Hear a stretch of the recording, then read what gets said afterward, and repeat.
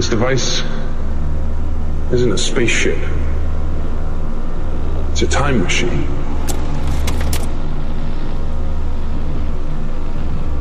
Goes backwards, forwards.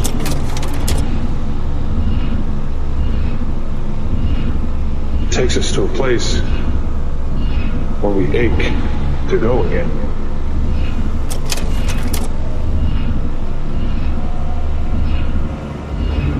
It's not called the wheel.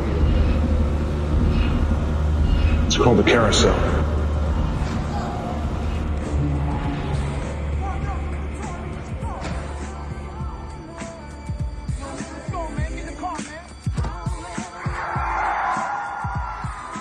Ready? Go. Nice. All right, ready. Ready to rock. Go. Hello? Hey, I'm here. Yeah, okay, I can hear you. Can you hear me? Yeah, man. Go. It's time. Okay, you go. It's your podcast. Welcome to the carousel. Welcome to the Carousel podcast. I'm here with Astral. We're recording on like 17 different platforms at once. Here to talk about Vice, where things are going with Vice, the giant gaping hole in the center of culture where Vice should be, that I keep talking to people about all the time. So, Astral, you as an old man who has been around for many decades, you were around for the beginning of Vice and the beginning of something called Big Brother. So why don't you give us a little bit of the history here, and we can start with that. All right, my friend. Thanks for the intro. Make sure you mute both your mics. Okay. Perfect. And yes, I like that. The huge gaping hole in culture. That is correct. Now, to be clear, Vice has left a huge gaping hole in culture for years at this point.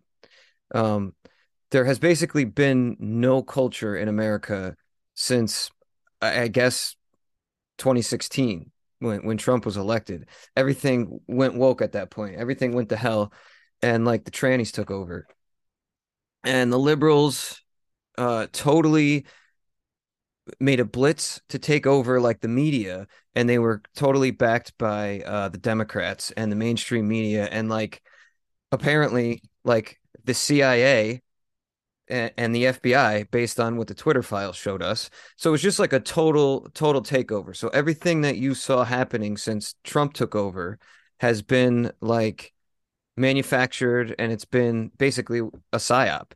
It's been top-down directed manufacture of culture. And the interesting thing about this is Vice was like the forerunner of this. Vice was out front. Vice started this.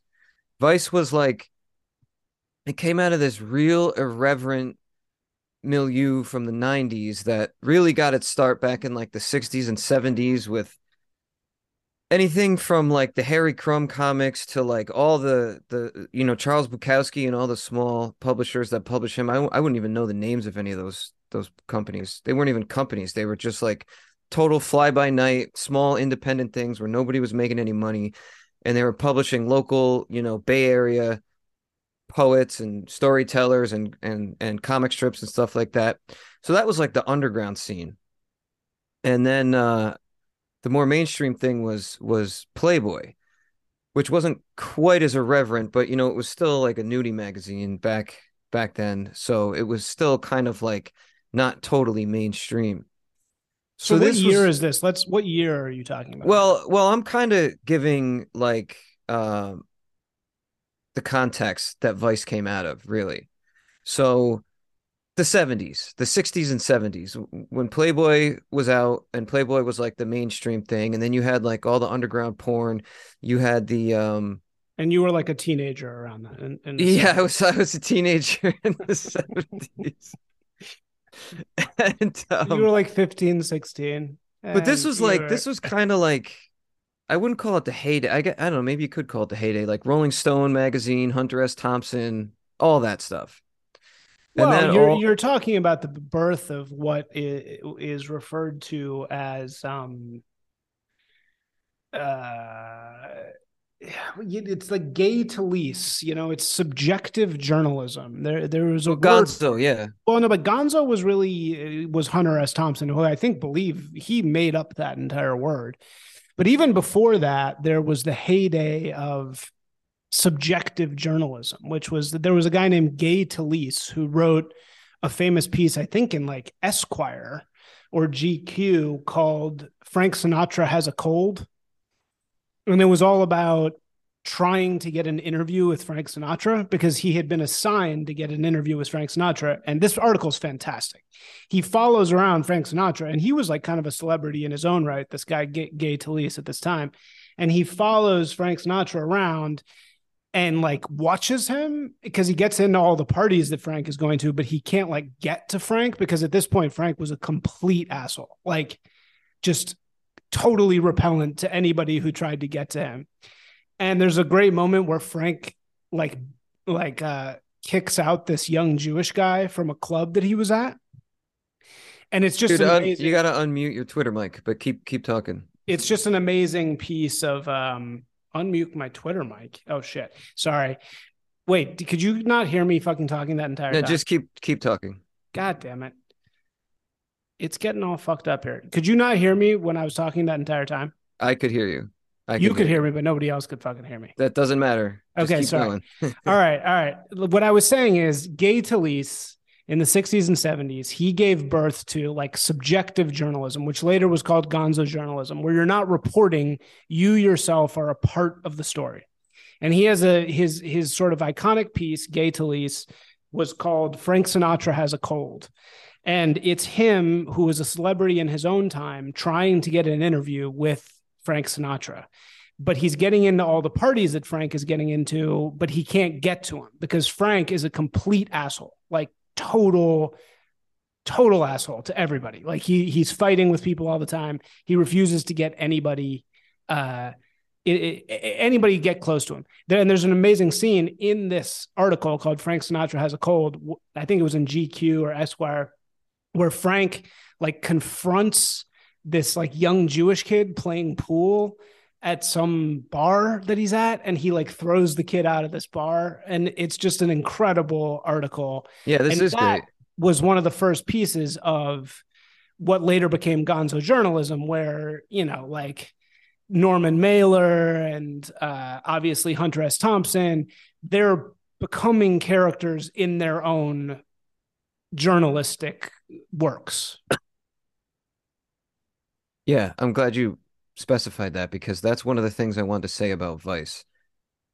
The content Vice put out, especially in like a certain window, like maybe 2006 to early 2000 teens, was the best content anywhere, period. It was the best shit, like in any media. At the same time, they were calling themselves gonzo, and they still are considered gonzo to this day. And the reason why is because everyone paying attention to Vice was equally as aware of like what was happening in Brooklyn as they were of watching the content that they were putting out. So they have like a reputation of being like, party animals. They have a reputation of having like the craziest, least professional work environment like of all time at their offices. Yeah, legally, they had a legal exception that they tried. Yeah, you had to sign a thing. They're like the kings of the non-disclosure agreement. I remember, but it didn't work. That was the problem. It didn't save them. They still got sued. They still got fucked. So they tried to have like, this is a special working environment where we can fuck bitches, was basically the. Well, you had to sign a thing that said like, it literally said. It included violence. Like it included if you saw violence there, like you're okay with it and you can't like sue them. Yeah, but it didn't work. It didn't work. They still got sued, and the Civil Rights Act trumps the Of course. the But Brooklyn Vice contract. What were some of the things they got sued for? It was discrimination. They got sued for everything, bro.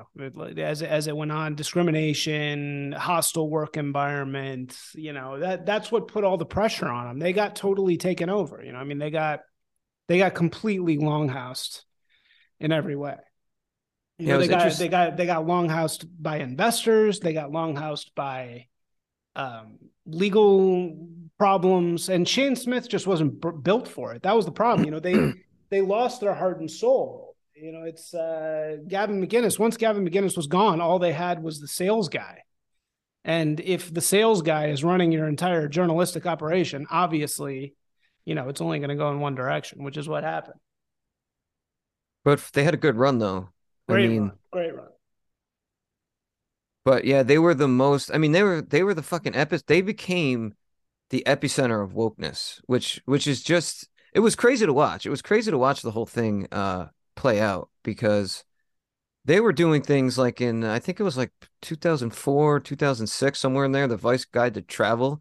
Yeah. I mean, it was long ago enough that it still came out on VHS. That's how old it was, that the Vice Guide to Travel came out on VHS.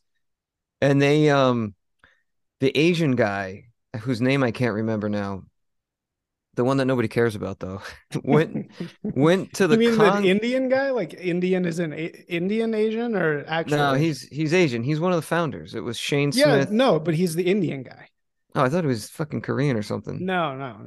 See, I don't even know what like race he is. Like, yeah. He went to. No, it wasn't an Indian guy, dude. It was definitely a Korean guy. So he was one of their like original journalists, but maybe he wasn't one of the owners. Are you thinking of the artists who did the road trip stuff? Either way, not Roy Choi. He's like an LA guy. It's not David Chang. It's not Roy Choi. It's like the other one of those guys who's an artist. He was with Vice early, like yeah, but he wasn't a founder. He was putting a lot of their content out, and he went to the Congo. Did you see this episode? Yeah, I think I do remember. Oh, okay. Yeah. You're canceled tells me it's David Cho. Yeah, David Cho. That's right. Thank you, that is exactly who it is. Long time no talk. David Cho went to the Congo to investigate sex tourists there, and it was like old 80-year-old German men who were having sex, like orgies with like HIV positive pygmy women. And like David Cho was like in their hotel room, like while they were having orgies, like, like smoking crack. Like that's the kind of shit that these guys used to get into. And then 10 years later, they were putting out like Female Fight Club where like trans women were like having pillow fights and stuff. It was like the most ridiculous thing I've ever seen in my life.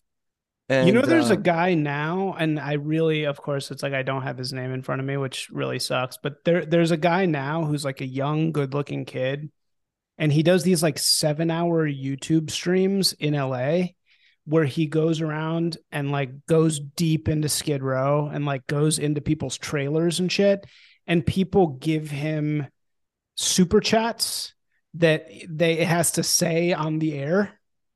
And so it like says, terrible shit like in front of these people that he's with. And he like gets in confrontations with people all day, but it's all live. It's a live stream. This is pretty cool. Yeah. It's on YouTube? One of them. Yeah. It's on YouTube. I'll find the guy's name. Of course, I don't have it in front of me, but he in one of them, he ends up in a trailer in the middle of Skid Row, and Andy Dick is in there. like Andy Dick, like living there? No, he's like in there, like doing crack with buying drugs. Yeah, no, it's fucking unbelievable. And it's like nobody talks about this, but it's on YouTube, and it's because these streams are like 7 hours long. So only a bunch of weirdos watch them. But a friend of mine who makes like kind of gonzo-y documentaries is obsessed with this shit, and he sends it to me every day. I need to find the guy's name. Well, Vice like was ahead on all this stuff. I mean, I lived outside of Montreal for a while at the turn of the millennia. Actually, I lived there several times, and that's where Vice came out of. And it used to be free. And I remember thinking that like, I must be remembering that wrong. It can't possibly have been free, but I looked it up and it was.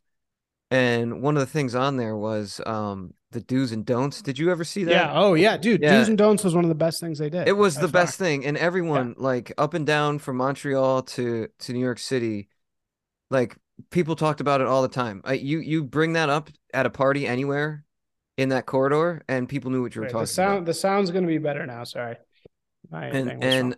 and everyone knew what you were talking about. And come to find out later, that was Gavin McInnes doing that. Yeah. Oh But no, his do's and don'ts were amazing. That the was like one thing of the funniest parts. that struck me about it back then, which I now see as like a precursor to the internet, it's like it was like the people of Walmart, like where you go in to a public place and you just take pictures of random people, and they're like the fodder for your content. It's not like staged. It's not all like written. It's not coming out of your head. It's just like going out into the world and taking pictures of like regular people. And it's pretty like, it's pretty like commando style. Like these people sometimes don't know they're being photographed. They don't know they're going into this magazine. And Gavin McInnes used to just write the funniest captions ever. I tried to find some. It's actually really hard to find online, although some of them are for sale on eBay apparently. But either way, yeah, I don't know. You've never heard of Big Brother, huh? No. So what is Big Brother? If anybody's in the audience heard of Big Brother, give me a wave or a hundred or something. Give me an emoji Nothing, because bro. Nothing. No one has ever Big heard of this. Brother. No, but everybody's heard of Jackass, right? And everybody's heard Everyone's of heard of Spike Jackass. Jones, right? Yeah. That's the thing. Um, Big Brother was started by World Industry Skateboard Company, which had Spike Jones on in like 1990 as one of their main employees. I think he did a lot with advertising and stuff, among other things. And they started a magazine, Big Brother Magazine, which eventually the staff from Big Brother Magazine turned into Jackass. Like the people who were doing Big Brother Magazine are the people who did Jackass. And Spike Jones is the one who made that happen. He's the one who got them, you know, the job with MTV. He got them a screening with HBO, and he got them a screening with MTV, and HBO rejected it. Mm. Then it turns out when Vice went from Montreal to Williamsburg and they were trying to get on MTV, Spike Jones is the one who did it. So Spike Jones is like at the heart of all this like these major cultural forces that spanned, the last 30 years. Like the last 30 years of like underground sort of like edgy sort of outside the mainstream culture is pretty much like all Spike Jones. In some way, he made all of it happen, which is really interesting. Is that also where Harmony Korine comes from? Because he came from the Not, skater scene no, not also. really, but With Larry, whatever, the guy taking pictures of him. yeah, I The big wondered if it kid. was Terry Richardson, No, but that it was wasn't. Larry. No, but the thing is that guy Terry, or no, yeah, Larry, not Larry, we'll have to look it up. But he was a photographer hanging out in Yeah, like New York, yeah, and and he met Harmony Korine and had him direct, or he bought the kid's script from him and he made it. yeah, he was like the photographer and like the Yeah, cinematic director or whatever. But right. Harmony Korine pretty much did that whole movie. But it wasn't really connected, no. But the figure, this Larry guy whose last name I gotta look up, I wonder if You're Canceled knows it. Um, he was like a Terry Richardson type who would like take really lewd and inappropriate, near pornographic pictures of like underage kids doing like illegal shit, and he turned out to obviously be like a creepy pedophile. I think Terry Richardson was a huge part of why Vice got so many um, lawsuits against it. And when you watch his stuff, I mean, I remember when Vice like really broke out and they had VBS.TV. Did you ever watch that?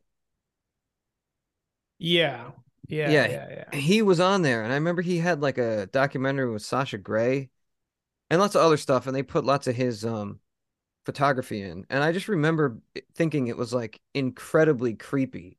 It's obviously incredibly creepy. And then very soon after his era, they were the ones who like that whole American Apparel like campaign from like 2010. You remember this? And it was basically just like return to just having like good-looking women in underwear for an underwear ad or like a t-shirt ad. And it was all you know about this, right? You remember this. I think Your Cancel was just tweeting about it recently. What was this? the American Apparel ads, and it was like a revival of like the 90s style, like kind of like All that shit comes from Terry Richardson and a guy named Cobra Snake, who's actually still around, and they were both taking like film pics of hot hipster girls at various parties. I'm actually going to end my YouTube stream because I'm just realizing like a complete fucking idiot that they can't hear you. So fuck this. It'll just be on Zoom later. But you're on the Zoom, right? Yep. Okay. And they actually get their style from that kind of gritty film picture. So when I was working for Vice, I took all my pictures were in film. And even to this day, a film camera just captures like all those American Apparel ads. Those were all taken with a film camera. And even if you go to the store right now and you buy like an Olympus shitty $60 film camera and you just fill it with like Fujifilm and you go around and you take pictures with that camera, it will look 100% like Vice, Terry Richardson, Cobra Snake. Like it'll have that look just because that's how like a crappy film camera looks. And I thought it was such a hack at the time because all the shit that I would take, the first piece I ever had in Vice was about me going to Cuba. And I brought this film camera to Cuba and it was like every picture I took looked so fucking cool because it was just made with this shitty film camera and everybody else was taking digital photos. And that's still the case today. If you go and take pictures with a film camera, it looks incredible. But anyway, Cobra Snake and Terry Richardson took their aesthetic from Nan Golden. So Nan Golden was really the original photographer who made that like green room, gay, tranny, drugs, super gritty kind of aesthetic. And then, so she kind of pioneered that. And then, she got famous later on for taking down the Sacklers, which is a fascinating story in its own right. I had no idea, but the thing I was going to say about it is that guy also got in trouble. The American Apparel guy. Yeah, Dov Charney. Yeah, he got totally canceled.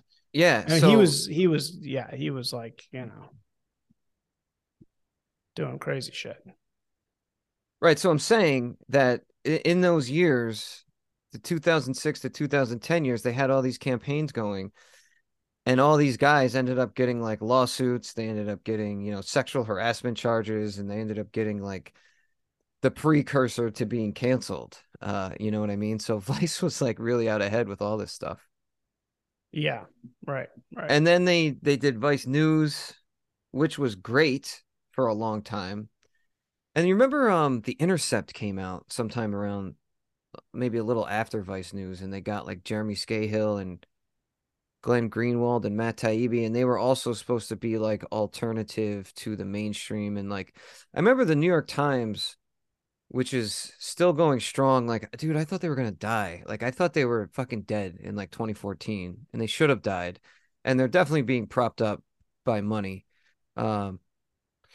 Actually, I'd like to look into that because I always kind of assumed that their natural death had happened like 10 years ago, and that they're just a walking zombie that has Soros or some other Soros type money behind it, keeping them alive. But actually, when I was reading about the fall and the bankruptcy of Vice, it looks like advertising dollars right now are extremely hard to come by. This is more your world. I don't know if you can speak to that, but it made me think that perhaps legacy media actually, like, counterintuitively was able to like ride out the digital wave, and now that the wave is like broken, and the money's like gone because BuzzFeed also, and Vox is downsizing. BuzzFeed is closing its news, and Vox is downsizing. Not a lot of money's gone. Like the legacy media is like still around, Well, but it's really not. I mean, it's almost all dead besides the New York Times. So you're talking about an apex fallacy. You're talking about like it's all died besides the very, very high tip of the entire iceberg. Yeah. Like the rest of it is completely dead and gone. And actually, Nicolo Soldo today RT'd on Substack or like restacked a cool article about, it was very basic, but it's a cool article about this shift. And actually, the only legacy media, everything's dead and dying and gone. The only one that's actually growing is the New York Times. Like the New York Times has added like 1 million subscribers in the past little bit of time, where everything else is just completely dying and going away. And the point of this article is to say that we are switching entirely over to a subscription model. Because is that where they're going? Yeah. And New York Times gets that. And look at Substack. I mean, like, I'm shocked at how many Substack subscribers I have, how many people pay. It's amazing. There's so many people who want to pay for stuff now, and they all kind of get it. And I think Elon understands that too, which is why he's pushing Blue so hard, because he understands like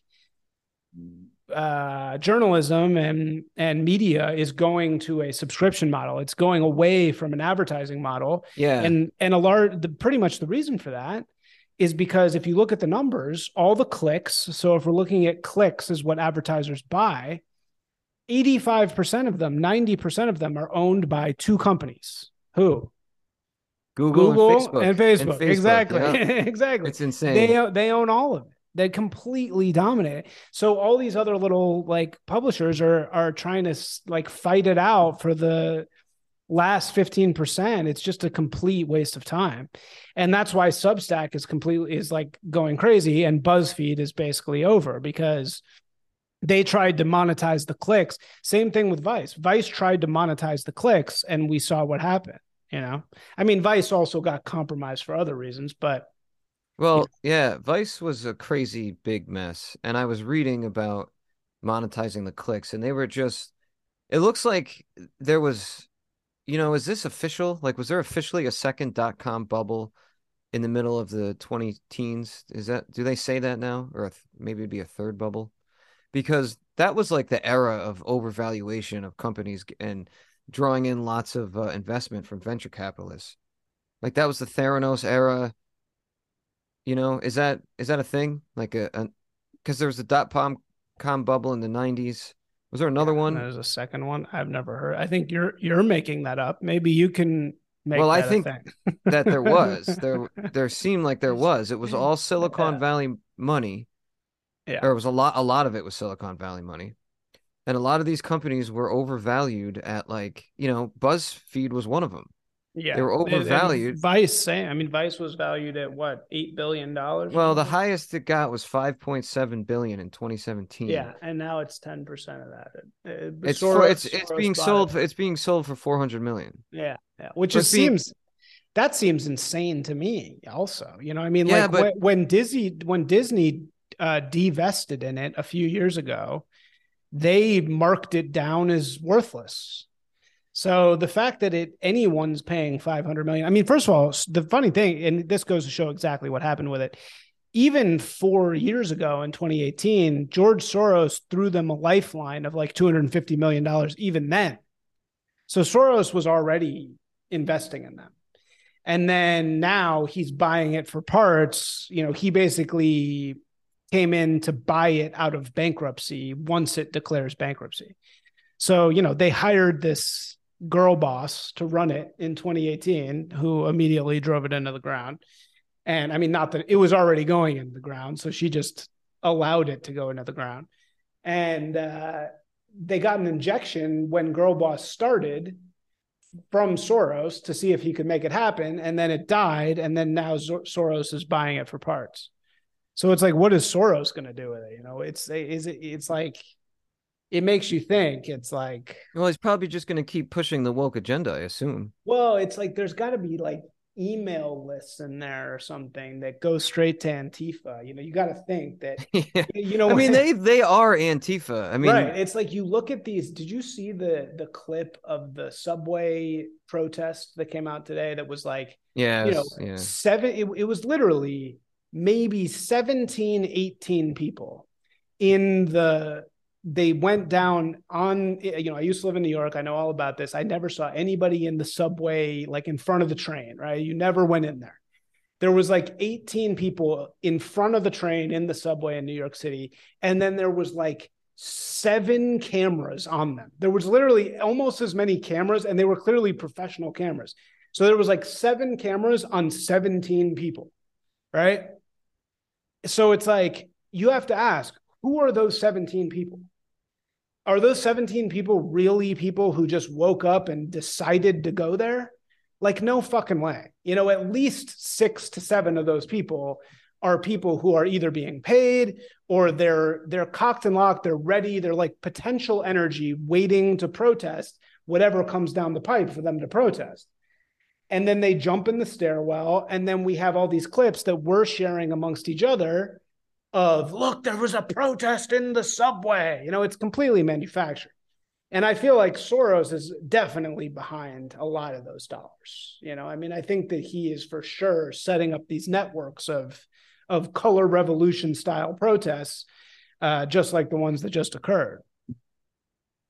Well, yeah, and they'll probably just keep using Vice to do what it's been doing. I mean, when you look at what Vice was doing, 7, 8 years ago, they were massively diversified across literally every media platform that exists. They were online, they were on cable television, they had a news show, they had a tech show, and they were in each of these shows were like their own channel, like their own website, so they had all these different divisions, which apparently, according to this New Yorker Intelligencer article I read, it was really just all this stuff you saw coming out of Vice was really just Shane Smith trying to recruit investors by spinning a yarn about these different divisions that they had that didn't even exist. And then they would get huge infusions of cash of like checks for like 75 million, 25 million, 400 million at a time. Soros had already invested in them. Rupert Murdoch had already invested in them. Disney had already invested $400 million in them back in the day. And everything just totally went woke. And I don't know, Shane Smith, I kind of figured once I saw this happen and how much of a difference it was from the way it was before, like how much of a sea change had gone down there, I just assumed he didn't have anything to do with it. But at least on paper, he's still like in charge of the whole thing. So I don't know what he was doing, if he just didn't care and he wanted the money, or if he didn't like what was happening. I don't know. And I listened to a lot of interviews with Gavin McInnes over the years, and he didn't really ever say anything bad about Shane Smith, except he did say that all he ever cared about from day one was money. So I felt like that was his way of kind of explaining what happened to Vice. Yeah. I mean, it's sad though, because Shane also did some of the best videos. I want to say Shane, he did the best one ever, which was Vice Guide to Liberia. I remember, and I know Curtis Yarvin just said the same thing on the New Right, but I also thought this. I remember where I was sitting when I first saw Vice Guide to Liberia with General Butt Naked. And I went through all of them. I remember exactly where I was. I think this was like early days of Netflix, and you could get it on Netflix, or you could get it somewhere that was like streaming. And it was like early days of cord cutting. I was living in New Orleans at the time. I had like a 1-bedroom by myself. And I remember stumbling across Vice Guide to blah, blah, blah. And I had already been like slightly conscious of Vice. And I watched Vice Guide to Liberia. And I was like, God damn, that shit is fucking amazing. It was just so cool because it was so dark. And they went to he went to real extremes. Like he got deep in there, man, into this really dark place. And it was just not a story you were ever getting anywhere else. You weren't seeing like I'm completely ripping off what Moldbug just said on New Right, so I don't want to be like claiming. Yeah, but everybody. But I really do remember this. I'm not just saying. Like I really remember this moment. So yeah, everybody who was there at the time remembers it because it was a big deal and there was nothing like that. And the thing is like I'm interested to hear what people have to say about what they think of Vice, because at the time there was nothing like that, and they kept it up for like 10 years. I mean, that came out in like 2006 or something like that. And the Vice Guide to Travel was even before that. And they were still doing stuff like that in like 2014, 2015. I remember Vice News on HBO, at least the first 2 seasons were like fan-fucking-tastic. Yeah, and who was the guy? Remember, it was Ryan something with the tattoos. He was like became their reporter. It was like Ryan something. Yeah, I don't even know. And he was going to all these interesting places. It was already getting a little cringy then, though, too. You know, once they lost Gavin, once Gavin was gone, the soul was gone, and it was just a matter of time. I mean, you know, like Gavin was really the one that was making it interesting. And then once he was gone, it was like, oh, we're not going to tell the truth anymore. And now it's just a bunch of style. It's like style. Yeah, well, that was like the print and the photo and the online journalism, if you can call it that, criticism was like it was like drivel. I stopped reading it when it went online because it was garbage, but all the video stuff was like the best. To this day, it's still some of the best shit I've ever seen. I remember Definitely. yeah, so it's over. It's over. Vice is over. And yeah, so we talked about it's been over forever. You know, it's not. Well, it's bankrupt now. But it's George Soros now. Now it is George Soros Media. Yeah, and he had already invested a lot of money in Vice. Which I think you said. And Your Canceled came to our aid. It was Larry Clark who did Kids. Yeah, Larry Clark, right. So, but I thought for sure what happened with Vice was a go woke, go broke scenario, but apparently not. Apparently it's all the advertising. Well, it's funny. You know, I was writing for Vice in 2013, and I published like 5 articles with them, 2 under a pseudonym. One of the articles was about me like getting hookers in Amsterdam. One of the articles was about me going to Cuba. One of the articles was about me, and I was actually supposed to do a whole Vice documentary for them that I shot and that I actually have to this day. I've been still waiting to do something with this. I went like urban exploring in the Rust Belt for them in 2016, and I went to like Youngstown, Ohio. This is pre-Trump, and this is how I knew Trump was going to get elected, because I saw the Rust Belt and I talked to so many people there, and I realized like what had happened. So this was like perfect fucking timing, but it never came together. But I did end up publishing one article about like urban exploring in Pittsburgh and shit with this guy, Seth Lawless, at the time. So I had like a few articles in there. They published a bunch of pictures of mine, but the last piece I ever wrote for them was about like exactly the shit I read about today, which was, it was about like, since I was a journalist for LA Weekly at the time, I would get invited to all these like PR like parties, and it would be open bar, and it would be like Cadillac presents the best women of marketing. Like it would be all these like highlighting minorities in this thing, and it was all sponsored by various brands, right? And they would be at these really cool places in Hollywood. It would be like at the Roosevelt Hotel and shit like that. And I published a piece. I went to one of these things. I brought my film camera, my aforementioned film camera, and I shot a bunch of these like girl bosses in like 2014. And I wrote a whole, and I like challenged them. Like I said to them, like, don't you think this is bullshit? Like, why are you being celebrated for this by Cadillac? Like, why is that good? You know, like I just went and like gave them shit basically, and they published it. They fucking published it. You can see it. It's still up. It's called, nice. Yeah. Google. I think it's called like Feminism and Corporate PR, like the Circus of Feminism and Corporate PR or something. It's my name. I think it's under me. And they published it, and it was like super critical. It was like ultra critical of like PR feminism. Right.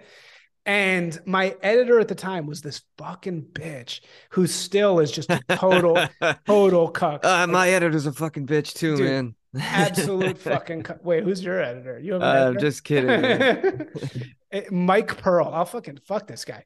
Oh yeah, you've told me stories about Mike Pearl when we were drinking still together. Exists. Yeah, dude, you hate that guy. Oh my god, dude. Just like the most fucking bitch ass, like he talked and just like you know, like the most feminized voice, and he's like this little nerd, and he has like glasses, and yet he's like the biggest asshole. You know, like you try and just talk to him like a fucking human being. I'm making like $50 to do like 7 edits of this fucking piece.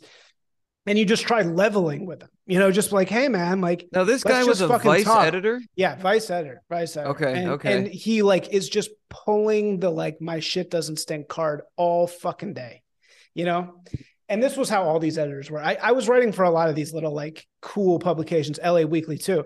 And this was the exact moment, 2014. This was the exact moment when everything changed. And I remember my editor at LA Weekly, who was, I had a couple different editors, but we had this really cool editor-in-chief named Sarah Fensky, who was dope and was like secretly based. And she got like fired basically, or not fired. She got like pushed out and got replaced by like the woke like took everything over. And this happened to every weekly. I had a guy on my podcast named Ryan Zickgraf. He's like a leftist, but listen to this episode with me and Ryan Zickgraf. The exact same thing happened to him with the Chicago Reader. So like Village Voice, Chicago Reader, LA Weekly, which were all these kind of like weekly Vice equivalents. They got just in one fell swoop, utterly wokeified, like communist fucking takeover. And it happened to me. He got like canceled, even though he's like an ultra leftist. I didn't actually get canceled. I got like semi-canceled. Like I had like some complaints against me at LA Weekly, but I was just a freelancer. So like, what are they going to fucking do? Like, all they can do is like not call me back. And I remember the fucking moment though, because my editor, who was cool and was like, into hip hop, like he was a completely like non-political guy. He like messaged me. I was trying to get him to read something I was working on at the time. And I was like, hey man, like, can you read this? Can you like send it to your agent? Like, let's talk about this. Like, you're my mentor here, blah, blah, blah. And he messaged me and he says, yeah, man, I can't send this to anybody. And I was like, why? And he was like, because you have a distinct feeling of othering in your writing. Oh my God. I was like, what the fuck are you talking about? Like, and he was like, yeah, because I wrote a piece that was like anti Kendrick Lamar. I wrote a piece called like Kendrick Lamar fucking sucks. And because Kendrick Lamar does suck. And is just like a corporate creation. And I wrote a piece about Kendrick Lamar being a corporate creation. And he was like, yeah, man, like, your writing like really seems like it's like the perspective of a white man, like talking about people that you don't understand. And I'm like, I am a fucking white man. Like, what do you want me to write about like from a different perspective? You want me to like make it up? Like, what do you want me to do here? And later on, like many years later, he apologized because then he, of course, got fucking swept up in it because he's a white guy writing about rap. So he got like canceled later and then he apologized and was like, yeah, man, I was wrong. Like I shouldn't have said that. This is all the same guy? No, that wasn't Mike Pearl. This was a different guy. Mike Pearl was just a total bitch.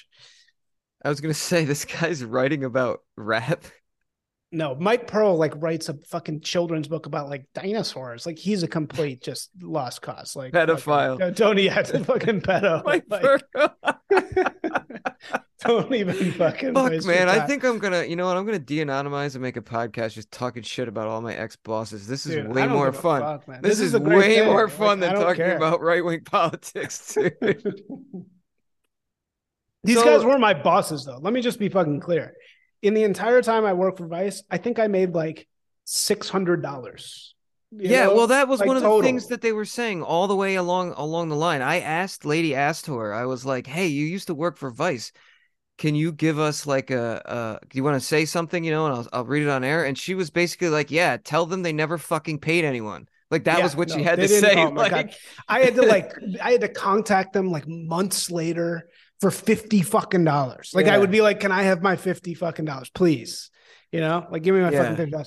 The worst guy ever though was another guy I'll name, Lawrence Schlossman. Lawrence fucking Schlossman. Fucking writer of Complex. He worked for Complex magazine. You remember Complex? By name, but I never read it. So Complex was like one of these ones that was kind of cool also. And he had this blog called Four Pins that was like fashion. And I wrote an article about going to Marfa, Texas, Prada Marfa, before anybody had fucking been there. I was like the first person to ever like discover Prada Marfa. And I wrote this piece about it in 2013. Like now it's become, everybody has it on their fucking everything. I discovered it randomly in 2014. 2013, and I wrote a thing for him, and this motherfucker just ghosted me.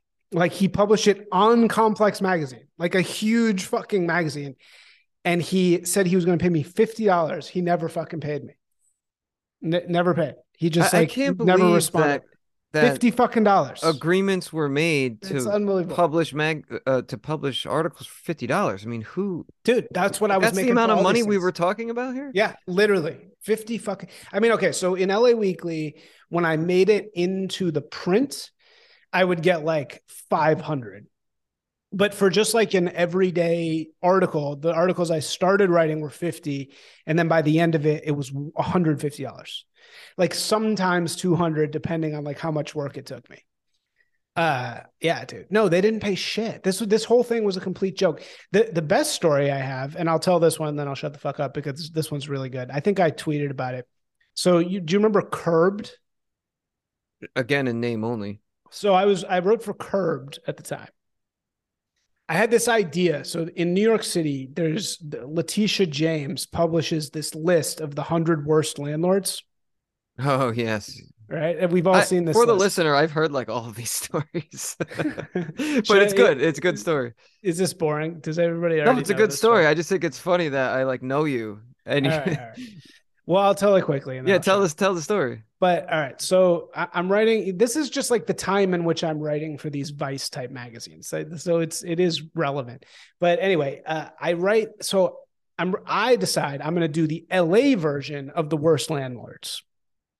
So I go, and with my own money, actually, this girl paid for it because she wanted this to happen. So she and me paid $750 for like the complaint data from the HCIDLA, which is the housing authority in LA, to see which landlords had most complaints against them, right? This was back when I was like a Marxist, which lasted for like a year. And so I was super mad at the landlords, right? So I get this fucking data. I do all kinds of, I like go and talk to tenants. Like I probably spend weeks and weeks and weeks writing this story about the worst landlords in LA. Finally, I come up with a methodology. I make 10, I pick 10 of them, right? And I say the night before we're about to publish, my editor's paying no attention to me. I'm like, listen, they are gonna fucking sue us. Like these guys, they hate being named. This is what you realize about the elites. They fucking hate being named more than anything. The last thing they want is to ever be named. They don't want their name out there. They fucking hate it. So I knew this, and I knew this is why I wanted to do it, because I wanted to fucking name them. So, and these guys are super abusive. Like this isn't just like, these are very, very bad people. And so right before we're about to publish, first of all, I say, you need to fact check this. You have to pay somebody to fact check this article, or else we're going to get sued. And they publish it anyway, right? They just fucking throw it out there. No fact checking. They don't send anybody to fucking like vet anything I've said. They don't look at my data. They just take totally my word for it and they fucking publish it, which is completely irresponsible. It's absolutely insane that they thought that was okay.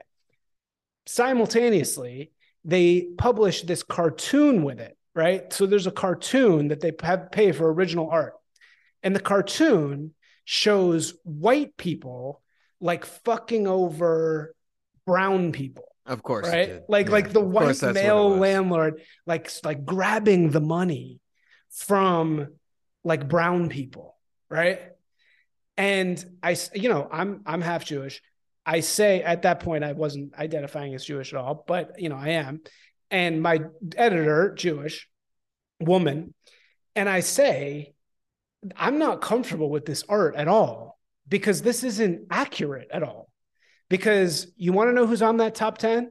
The top 10 is one Indian guy, one Chinese guy, and then 8 Jews. Oh, Jesus. And like 6 of the Jews aren't white. 6 of the Jews are fucking Sephardic. Oh, they're Middle Eastern Jews. They're not even fucking white Jews. There's only fucking 2 white people on the entire list. So wow. I'm like, what the fuck are you doing? I'm like, why are you showing this as white people? Because actually most of the people on this list aren't even white. Yeah. And she's like, oh, well, don't worry about that. And I'm like, well, actually, if you want to reflect this list accurately, you should make everybody on here Jewish. Like, why don't you do that? And of course, no I was fucking gonna say all response. this, but No fucking response, no response at all. And then it starts getting weird. Then like I started getting calls from one of the biggest assholes on the list. It's like it starts getting really ugly. And long story short, they took the article down. They fucking removed it. You can still find it. It still exists if you really dig. But yeah, it's like this just showed me this whole racket, this like gonzo journalism, like the people's journalism, just in 2014, 2015, just completely died. Like Jonathan Gold was a great LA Weekly guy, amazing food writer. Met him at the end of his life, and he was just like, fuck this whole thing, man. It's all dead. It's all bad. all right. Well, let's let me ask you a question. So it got taken over by wokeness. Everybody knows that. Everybody understands that. And interestingly, wokeness isn't directly responsible for bringing Vice down. Actually, it's the fraught environment it's the fraught like viewership environment and the fraught advertising environment of digital media. Because the article I was reading in the Wall Street Journal was saying that the viewers of like Vice content online was actually like greatly misrepresented by the fact that they were using click farming advertising websites, and everybody knows those. Everybody's seen them a million times. Totally. And we could explain the scam, but everybody's seen them. And it says 15 movie stars, whatever, you see them naked or some shit, and it's clickbait. And then that somehow drives the numbers artificially to your site. And Vice, apparently, the guy in charge of like the numbers just did that. Like all he did was like hire a couple click farm advertising agencies just specifically to like boost the numbers up. And then they use that to evaluate the company, and the bottom just fell out. So the two questions I have is like, first, do you think that there really is viable advertising money in digital media for both culture, news, criticism, and things like that? I mean, yeah, so I'm actually working on this. I'm literally working on this exact problem. And our boy, Swampist, who's actually on here, I would love for him to weigh in on this because he knows this better than I do. But the question is, can you make any money off programmatic ads and affiliate links from your publication on advertising, right? So it's like Babylon Bee. Let's take Babylon Bee, right? They're aligned. They have insane traffic, crazy, amazing traffic, right? How do they refine all that attention that they get into an oil that is actually profitable for them? And I think the answer quite clearly is that no one figured out how to do that. I mean, the only people that really figured that out are like Drudge Report. Like Drudge figured out how to do that because he was getting however many fucking millions and millions and millions of hits a day. He didn't do any work. There was no overhead. He just had to put a bunch of fucking links on a page, and he didn't have to do anything. And then he just put Birch Gold ads on there, which convert really, really well amongst like old ass boomers. So he like fidgeted with the margins in such a way that he could make it really work. A link farm like that, you can make it work, right? But anybody else in our space, look at Alex Jones. He can't just throw some programmatic ads on his site and call it a day. He has to shill. He has to shill supplements, or any of these podcast guys. They have to outwardly shill these things. They can't just have passive ads. They have to really integrate it into their program, right? So I think that the lesson there is that no, you cannot really make money on passive advertising. If you are going to run one of these companies and you plan to only make money from ads, the fall of Vice, the fall of every single media company in the entire fucking universe besides the New York Times. The only ones that are left are Vanity Fair, New York Times, and Harper's. Harper's is funded by the MacArthur Foundation, so they don't have to worry, right? Vanity Fair, probably the CIA. And New York, New York Times, I think, again, it's an apex fallacy. Like, they are the only one that can do it. They can, and maybe the New Yorker, right? The New Yorker's Condé Nast, though, along with Vanity Fair. Right. At least is New Yorker Condé now? Fuck.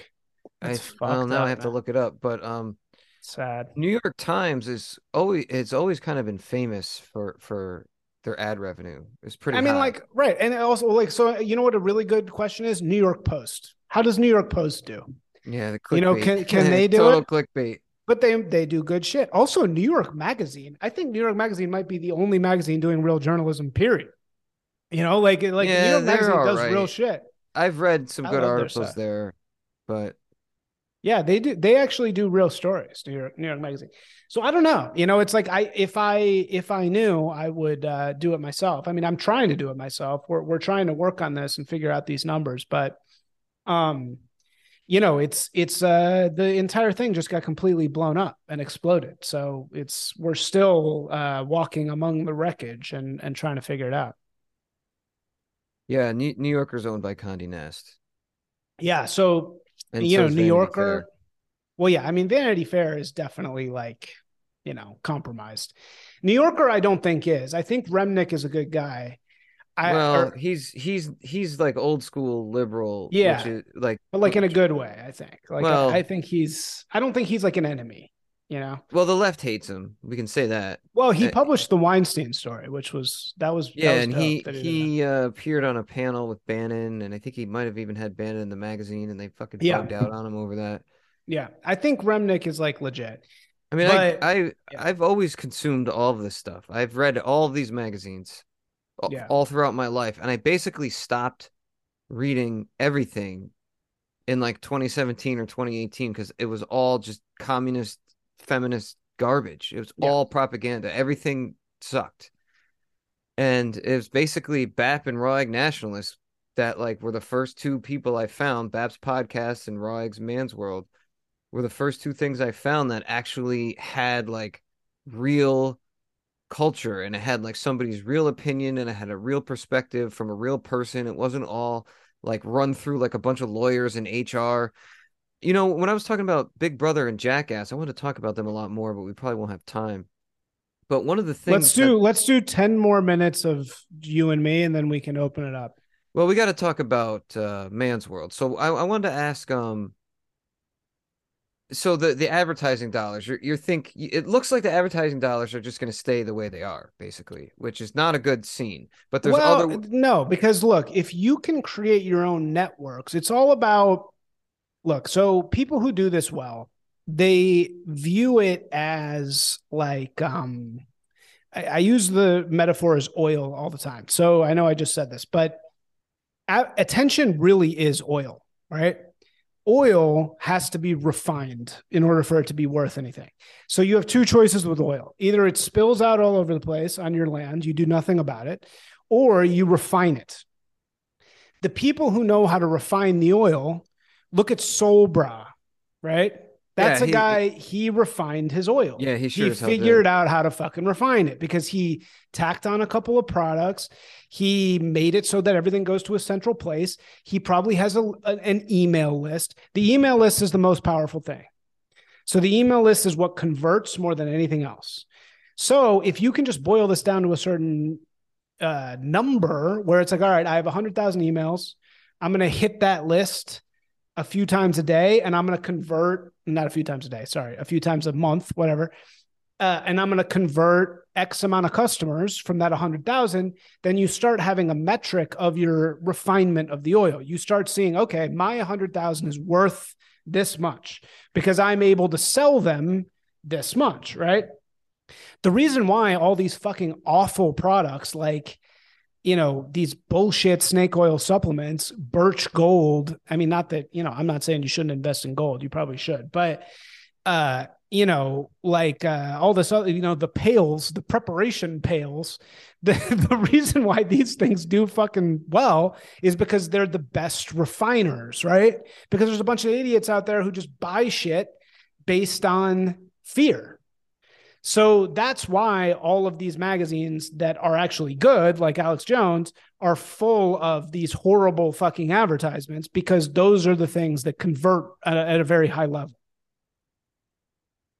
Well, Jones his model is a good one. I don't know who could possibly ever replace him. And I have a long article on my blog, and man, don't drink and write, people. I was drinking gin heavily, and I was writing an article on Alex Jones, and it was like 50 pages long, and it was really fucking good. And I somehow was drinking gin and woke up, and like half of it was gone. And I had like 3 weeks of like deep, dark depression, and was going to quit everything because this was going to be my magnum opus. But eventually I just ended up publishing the half that was left over, for paid subscribers only. So that's on my Substack. But the point is, the thrust of most of that article up until like 2018, when Congress and the Senate had like House Judiciary Committee hearings on white supremacy, and they hauled if you guys like remember the internet, I said like I stopped reading all this stuff in like 2018, because that's when everything started to suck. That's when the government like hauled Jack Dorsey, Mark Zuckerberg, the guy from Google, the people from 4chan in front of like committees, and were asking them like, why are you allowing white supremacists? Why are you allowing Nazis? Like, why are you allowing racism on your site? And it was the whole Russian bot thing, it was the whole 2016 election. But the thing that really like sparked this was the Christchurch shooting, because I guess there was like three mass shootings in a very short period of time, and like all three shooters were active on, the Christchurch was streamed on Facebook, but all three of the shooters were active on 4chan for a while. So they hauled these people in, and like everything just sucked after that. Google sucks. You can't Google anything. You literally go to Google right now and type in hot naked woman, and you'll get like 4 gay black men. Like that's like what they did to the internet. And Alex Jones, before that happened, Alex Jones was like not necessarily like the best conspiracy theory guy. Like he didn't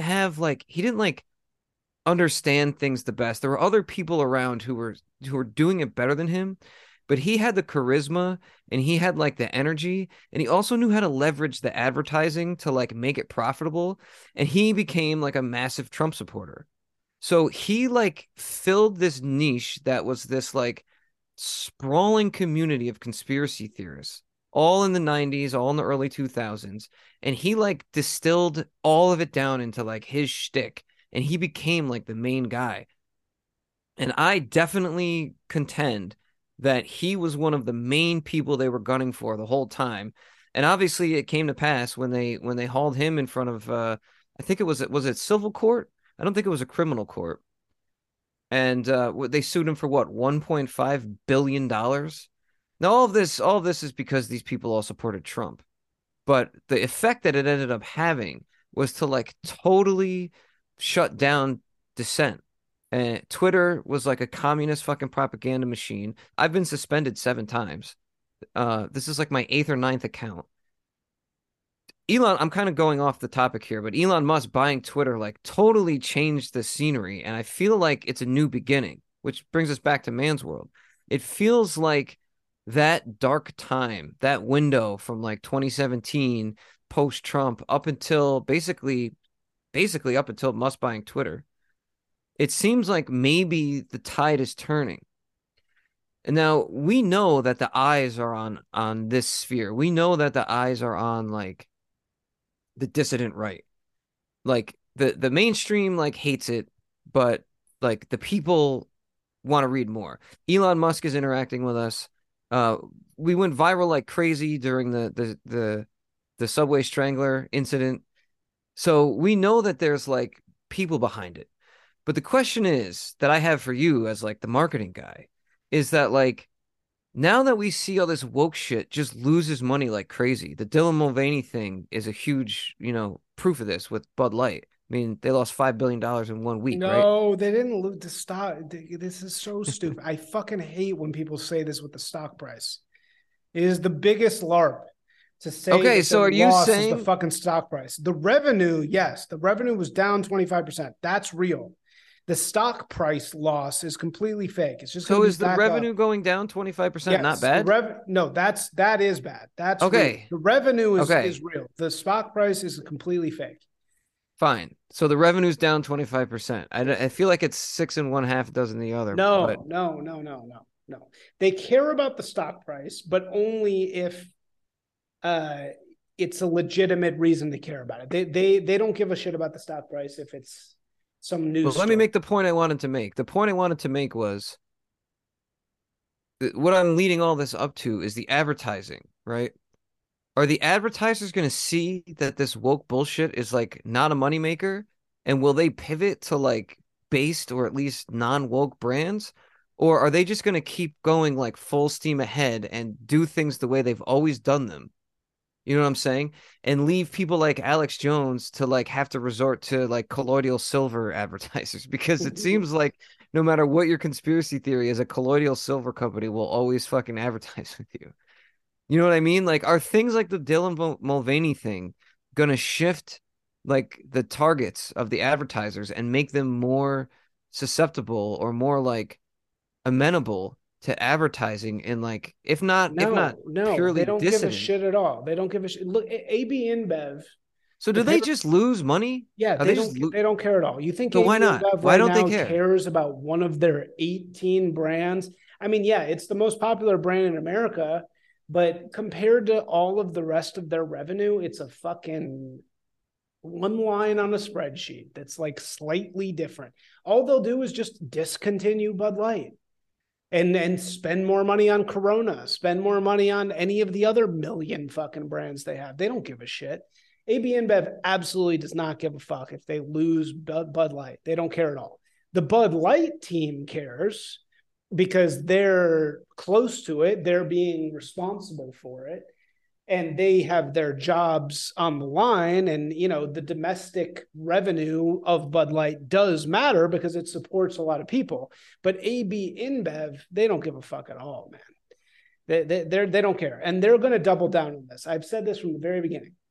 They put the people on leave. They're making these, Jesus deep voice cowboy ads for a little while. They are going to absolutely double down on woke. Every one of these global brands, they are not stopping anytime soon. And even to think of this as a win, I mean, it's a win perceptually, and it's a win because of the loss in revenue, and it's a win because the people went on a leave of absence, right? Like those things are a win.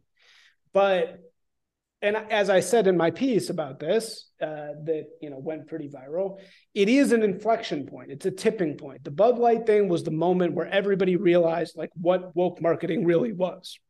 And I do think that going forward, the working class in America will be much more aware of these things, which is great because over time, their money does matter, right? In this short instance, their money doesn't matter. If it mattered, it would have mattered to Nike. It would have mattered to Gillette. It would have mattered to any of the other million brands that have done woke marketing. And there were boycotts. Remember when everybody was boycotting Nike? Where did that go? It didn't go anywhere. It didn't make any fucking difference. So, they don't actually care because their revenue streams are so complicated and so huge that a bunch of fucking like broke people in America not buying their shit, they don't really care about that. My prediction is that they're going to let this Bud Light thing go and then go 10 times harder the other direction. They're going to triple down, quadruple down. On wokeness. On wokeness. They are not going to let this go. They're not going to like let the pendulum shift the other way, right? But there are going to be brands out there and there are going to be projects out there that start to have serious revenue, right? Like Masa chips, like Hestia cigarettes. Like there's going to be these other brands that are coming up that people are going to start spending serious money on, right? And the money is not going to be serious enough to attract AB InBev because they don't care unless it's billions of dollars. They can't even see anything on the ground that's that low because they're just so big. But that's going to start boring a hole more and more into them. It's going to bore the hole. And that's what we really should be focusing all the time. We should be spending all our money on fucking base brands. And I don't mean Black Rifle fucking coffee. You know, I don't mean the fake ones. I mean the real ones. And you got to vet them and you got to see what's real and you got to see who actually stands for the real shit. And I mean, look, the Bud Light thing's great because you can tell the revenue hit is real because if you look at the numbers, Bud Light went down 20% and Coors and Miller went up 20%. So when you look at that, you can see that at the moment of purchase, people really are thinking about this shit. And that's fucking fantastic. That reality is great because if we can just keep that going, if we can just keep milking that over time, we really can shift this thing and we really can win this thing. But in the short run, you better believe all these guys, they're not going to pivot towards the working class, dude. I mean, maybe they'll do a little bit. Maybe they'll be like a little bit risk averse. But these places are long-housed to the core, my friends. And unless you fire, 10 million. A 35-year-old childless lesbian right, in charge of marketing. Unless you fire every person that went to Harvard for the past 10 years, which you're not going to fucking do, right? You're not going to get these people out of there. And, they're not going to, I mean, they will change immediately. Like this is what Curtis Yarvin, Yarvin is right in the sense that once their overlords change what the thing they're supposed to do is, they will change immediately. They don't believe in anything. They believe in success, right? That's what they believe in. They don't actually care. All they're doing is signaling to each other. But so if we can flip their overlords, if we can flip the dark elves, which is what Yarvin's point is, we can infiltrate these middle manager longhouse Herodins, right, who are making these decisions. We can absolutely do that. But is that going to happen anytime soon? As Yarvin also says, no. We're not going to flip enough dark elves within the next 10 years to make a difference. And in my personal opinion, the powers that be at the top of the globalist power structure, they're going to force these companies to go hard back to woke. Like they're going to go way, way harder before they relent. Okay, so the advertising dollars are going to stay away forever. The advertising, they're not going to want to put their money with anything right wing. The traditional advertisers. Okay, well now you're talking about ad buying, which is really you're not talking about ad content. You're talking about ad buying. Well, like for example, like would Bud Light buy a Man's World ad? Is what you're asking. Would Bud's Light, advertise on my podcast exactly. Right. Like would the media? So what you're talking about? Do you think it would be? It's radioactive. Is dissident content radioactive to advertising? And will it always stay that way? Yeah, you're talking about the media. I mean, I'm talking about both. I'm talking about both, but right now specifically, I'm asking. No, you're talking about media buying. So you have to.